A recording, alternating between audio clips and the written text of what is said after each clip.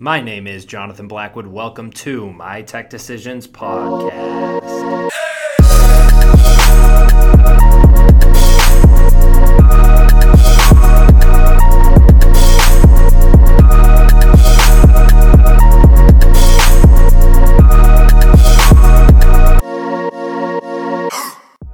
Today's guest is Tunde Odeliye, Director of Security Services for PCM. Tunde and I discuss malware, ransomware, threat actors, and their methods. We also talk about the kind of technology that can be put in place to detect and prevent a number of cybersecurity attacks. In addition, we talk about the strategy that needs to be put in place to prevent and react to such attacks. Anyone looking to learn more about cybersecurity and how to bolster their cybersecurity portfolio should give this interview a listen. Enjoy. Before we get to the interview, a quick reminder that My Tech Decisions podcast is now available on iTunes and the Google Play Store. Make sure to subscribe in order to instantly download the latest interviews with expert AV integrators, IT providers, security installers, technology manufacturers, and commercial technology decision makers like yourself. If you like what you hear, you can leave a comment and rate the podcast as well. Search for My Tech Decisions Podcast on iTunes and the Google Play Store. Download and subscribe. Now let's get to the interview. Welcome to My Tech Decisions Podcast. Today's guest is Tunde Odeliye, Director of Security Services for PCM. Tunde, thank you so much for joining us. Thanks, John. Happy to attend. It's great to have you here. Tunde knows a ton about cybersecurity, and as that is a track that we're focusing on in 2019 for obvious reasons, we wanted to have him on to just talk about some general thoughts and considerations around particularly malware and ransomware, which are related. And I'll let Tunde explain. Tunde, what is malware? What is ransomware? How are they related? Sure. And thanks again, John, for having me here. Definitely a pleasure. So malware and ransomware are pretty much one and the same. The only reason why we use the phrase ransomware is because of the way a specific type of malware exhibits its behavior, which is really to hold you ransom. But for the most part, under the hood, they're really one and the same. It's any kind of malicious software. In the security world, we use the term payload. Usually any kind of malicious software that is designed to act in a way that is counterproductive to your business needs is really what we would term as malicious software, which is what malware is. Okay, and then once they've installed that malware, or once you've been compromised by that malware, that's when they turn it into ransomware by essentially demanding a ransom? Yeah, so in this day and age, really, like the banks, right? Why do robbers rob the bank? Because that's where the money is. So you've got all sorts of malware writers out there. In this day and age, you actually have ransomware. We have what we call ransomware as a service, malware as a service. I mean, there's tons of them out there. So the ability for the bad guys to really develop any kind of malicious payload in this day and age it can be done with relative ease. And apart from just plain old malicious bad guys, you have folks who pretty much know nothing about security as well, who are trying to jump on the money train, going into the deep web and purchasing these automated toolkits that allow pretty much anybody to write any kind of malicious payload and automate the collection of their ransom and all whatnot. But for the most part, malicious payload, you can get it either way. I mean, but for the most part, most people will get it either through some sort of an email from it, for example. Email is the most common form. Sometimes you might come across an infected website, and this is what we term drive-by downloads, for example. There are other avenues as well. You might download a compromised app, for example, or a malicious freeware. So there are all sorts of avenues by which this quote-unquote malicious software can get on your systems. Now, depending on what that piece of software is designed to do, that's what determines whether it acts as a ransomware or it has other nefarious activities. But for the most part, it's a malicious payload gets into your systems, typically will look for some sort of vulnerabilities depending on, again, how it's designed. It will proliferate the environment. And then once it's gained a foothold, depending on the coding, then it goes rogue and obviously takes on its ransomware form, and obviously you get the ransomware notification at that point. Or, like I said again, it could be there for other nefarious activities, things around starting to exfiltrate data or trying to steal data. So there's really all sorts of applications when we start getting into the world of malicious payloads. Well, it makes sense that with ransomware, obviously the end game is to hold the ransom and get cash or some other asset from the organization that you've infiltrated. With malware, you mentioned that there are some other nefarious reasons. What are some of those reasons? At first glance, it seems like there's not much to gain by a random threat actor installing malware into an organization's network. So what are they looking to do, the ones that don't turn it into a ransom? So a classic example that most security folks are worried about right now is really in the area of IoT. I mean, everyone's got all sorts of smart devices with smartphones, smart cleaners, smart washers, smart fridges. I mean, smart cities, for that matter, are coming down the road. The problem is, with these technologies, in the IoT world, is notorious for using insecure firmware, insecure software under the hood, pretty much. Well, the big problem, one of the more nefarious use cases of malware, you can look at this scenario where you've got multiple IoT devices that were compromised, not necessarily to steal data, but to harvest them into a larger, maybe a botnet, for example. Well, usually those things will just sit there waiting for a command. Well, lo and behold, if you look up a couple of years ago, there was a huge internet attack against a company called DYN. They're DYN DNS. They're probably one of the larger DNS providers on the web. Long story short, the attack on that network essentially ended up taking down multiple organizations. And these attacks were actually by just harnessing multiple compromised bots that were out there, pretty much, and then you now have a distributed denial of service attack that is concentrated against one entity. So that is one example. That is one of the more notorious examples of malicious payloads being leveraged for other things besides just ransomware. The other typical area we would see malicious payload activity is in the area of identity theft. That is also very common. So, like I said, there's all sorts of applications for malicious payload, but typically you'll find it in this day and age, whether it be the area of ransomware attacks or identity theft, because the attackers are usually looking to monetize that attack very quickly, and some attacks will take longer than others. So that's why you kind of see them more prevalent in those two areas that I mentioned. Okay. It makes sense.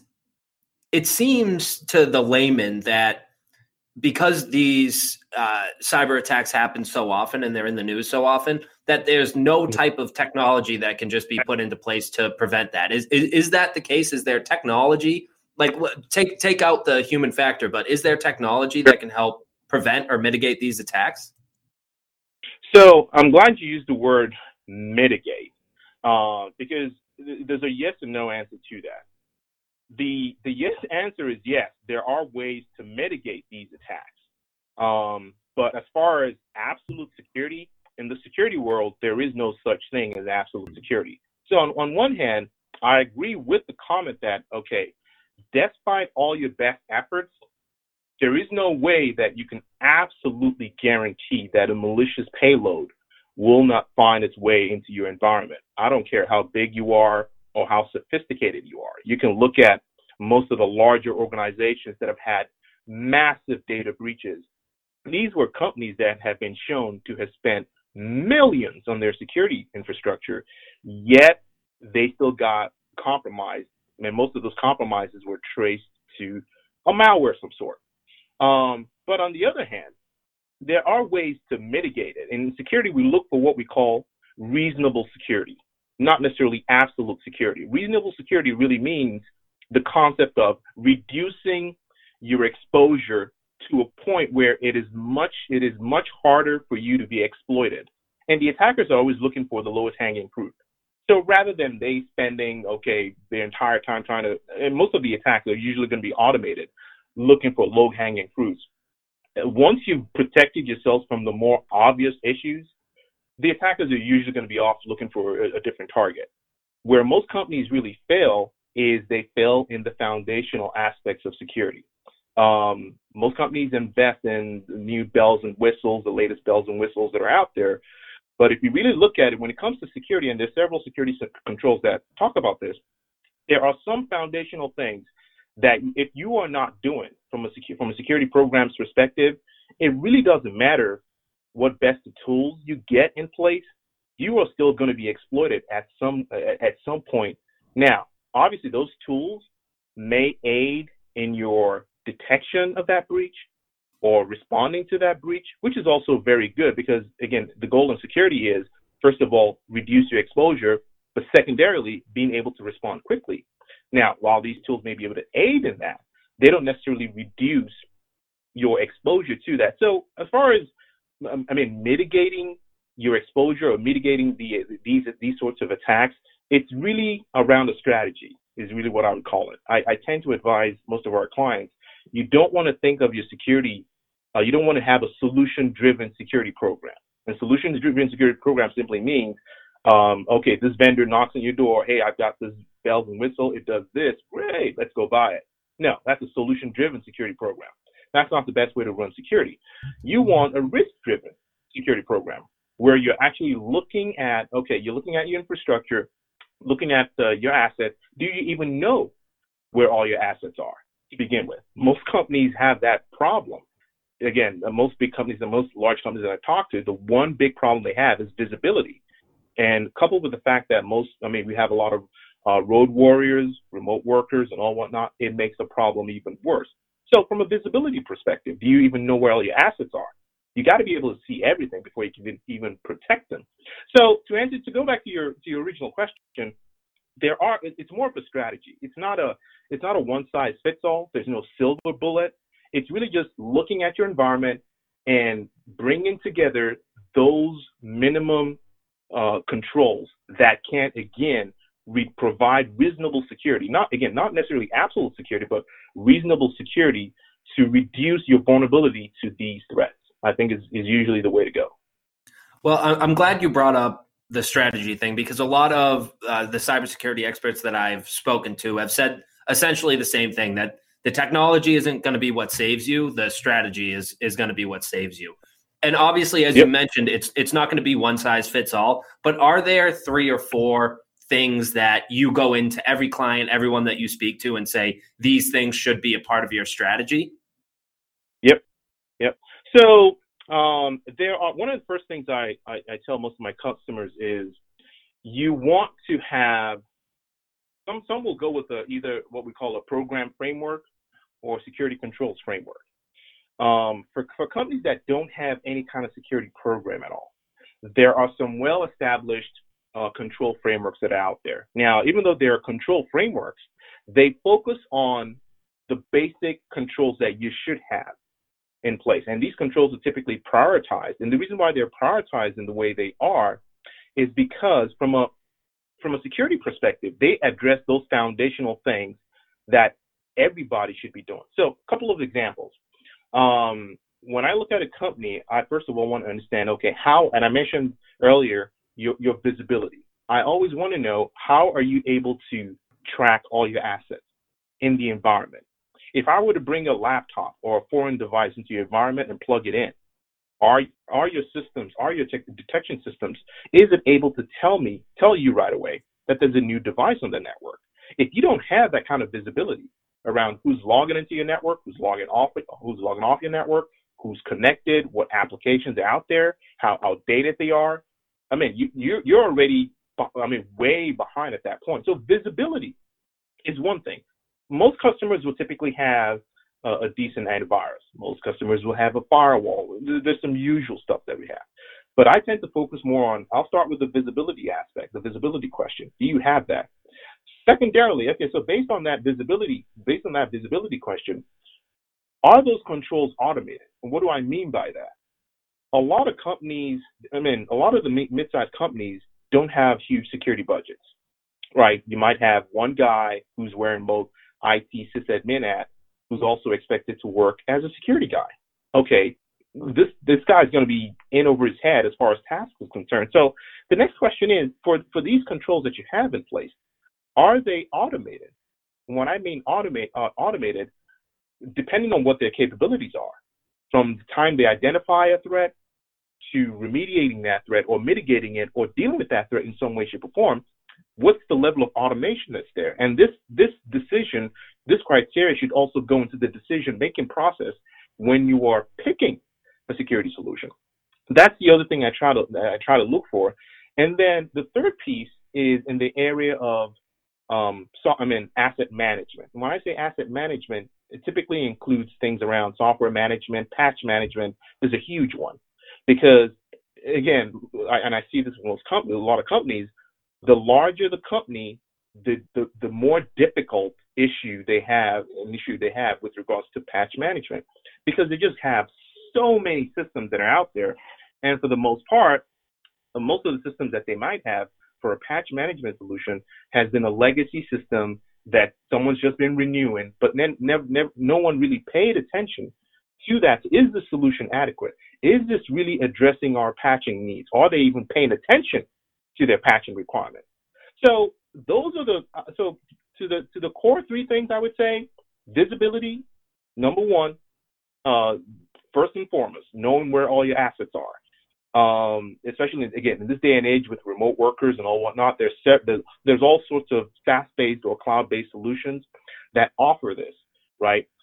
Get complete visibility across the board, whether it be agent-based or agentless, passive detection, active detection. There's all sorts of them out there. Secondarily, again, how do you manage your assets directly? This would include things like vulnerability management, for example. Again, gone are the days where you need an appliance locally. You still need an appliance locally on the network, but how do you deal with your road warriors, your remote workers? This is where, again, you have to look to a SaaS-based solutions that provide you the ability to do agent-based vulnerability management, passive-based vulnerability management, as well as active-based vulnerability management. So you have all of that. That's also critical. But again, going back to the asset management, there's all sorts of things that roll into that. But then the third critical piece is, again, patch management, because regardless of the attacks that we see, regardless of the malware, the end game is always still the same. Once the malware gets into your environment, it still has to exploit a vulnerability. And even though you might have a difficult time preventing the malware from getting into your environment, you could still reduce the exposure of your assets in your environment by just making sure that, okay, you are on top of your patches. Now, patching isn't the silver bullet, but it's an important bullet in the arsenal. And that's what I tend to educate folks around. As long as you do these basic things, these basic hygiene things that we've all known from Security 101, as long as you keep up with those things, again, there's no such thing as absolute security, but you reduce your exposure to those threats, number one. And then as you start to add on those next gen, those threat hunting features and all whatnot, then it improves your ability to automate your response to those attacks and all whatnot. So that's what I would say to that. Well, I know in addition to all of that, one thing that a lot of our audience members can do, and hopefully a lot of them have already done, is gone out and found a partner such as PCM that can aid them in their cybersecurity efforts. Tunde, could you explain what PCM is and what they do for their customers? Yes. So PCM is we are a national VAR. We are national. We obviously we resell all sorts of products, but that's just one side of the company. We also have a huge security consulting aspect to the company. We do a lot of managed services, a lot of managed security services. We do a lot of compliance auditing work, but pretty much what everybody else does. But one of the areas that I think we kind of set ourselves apart from the others is in the area of remediation. because the bulk of our customers will typically come to us, for example, with audit reports that some other service provider has provided them, but they have no idea where to go. Because in the area of remediation, you have to look at, okay, the customer's budget, but then what products are really out there? So because we started off as a product on the product sales, we know pretty much all the products that are out there. We know which ones work, which ones don't work, and we leverage that intel coupled with looking at the customer's environment. Okay, based on your budget and all whatnot, okay, here is a good mix of controls that you can put in place that while you're not breaking the bank, you would still get yourself to that reasonable level of security. So we do a lot of that. We do a lot of PCI work, for example. We're a QSA company. We do a lot of GDPR work as well. We have certified GDPR consultants. Like I said, we do a lot of managed security services as well. So we typically bring that whole package to our customers, depending on what our customers' needs are. We do a lot of stack augmentation as well for some of our customers that have already invested in security tools, but are lacking in resources. We're able to provide that to them as well as, again, for customers that don't even want to mess with security controls anymore. They just want to outsource all that stuff. We're happy to take all that stuff as well and manage that under our managed services arm of the company. So that's, in a nutshell, that's really what PCM does. Well, I encourage people to check it out. Tunde, how do they get in touch with you, or the website, or how should they find out more about PCM? Yeah, so our website is real simple, www.pcm, that's P as in Paul, C as in Charlie, M as in Mary, .com. My email address is my first name, Tunde, Tunde, my last name, Odeleye, @pcm.com. But yeah, there are links on the website that make it easy for anyone to reach out to me if they need to. So. All right. Well, I encourage everyone to do that, and especially, it's a proactive thing, cybersecurity. You want to get this handled beforehand, not after the fact. Yep. So, absolutely. So check it out. Tunde, thank you so much for joining us today and giving us so much great information. We really appreciate it. Absolutely. Thank you, John. I appreciate it. Thank you for listening to My Tech Decisions podcast. Here at Tech Decisions, it's our mission to help you do your job better. If you'd like to learn more, head over to www.mytechdecisions.com or follow us on Twitter @MyTechDecisions. I'm your host, Jonathan Blackwood, managing editor of Tech Decisions, and you can find me @Blackwood Tweets. Thank you again for listening, and good luck with all of your installations and implementations.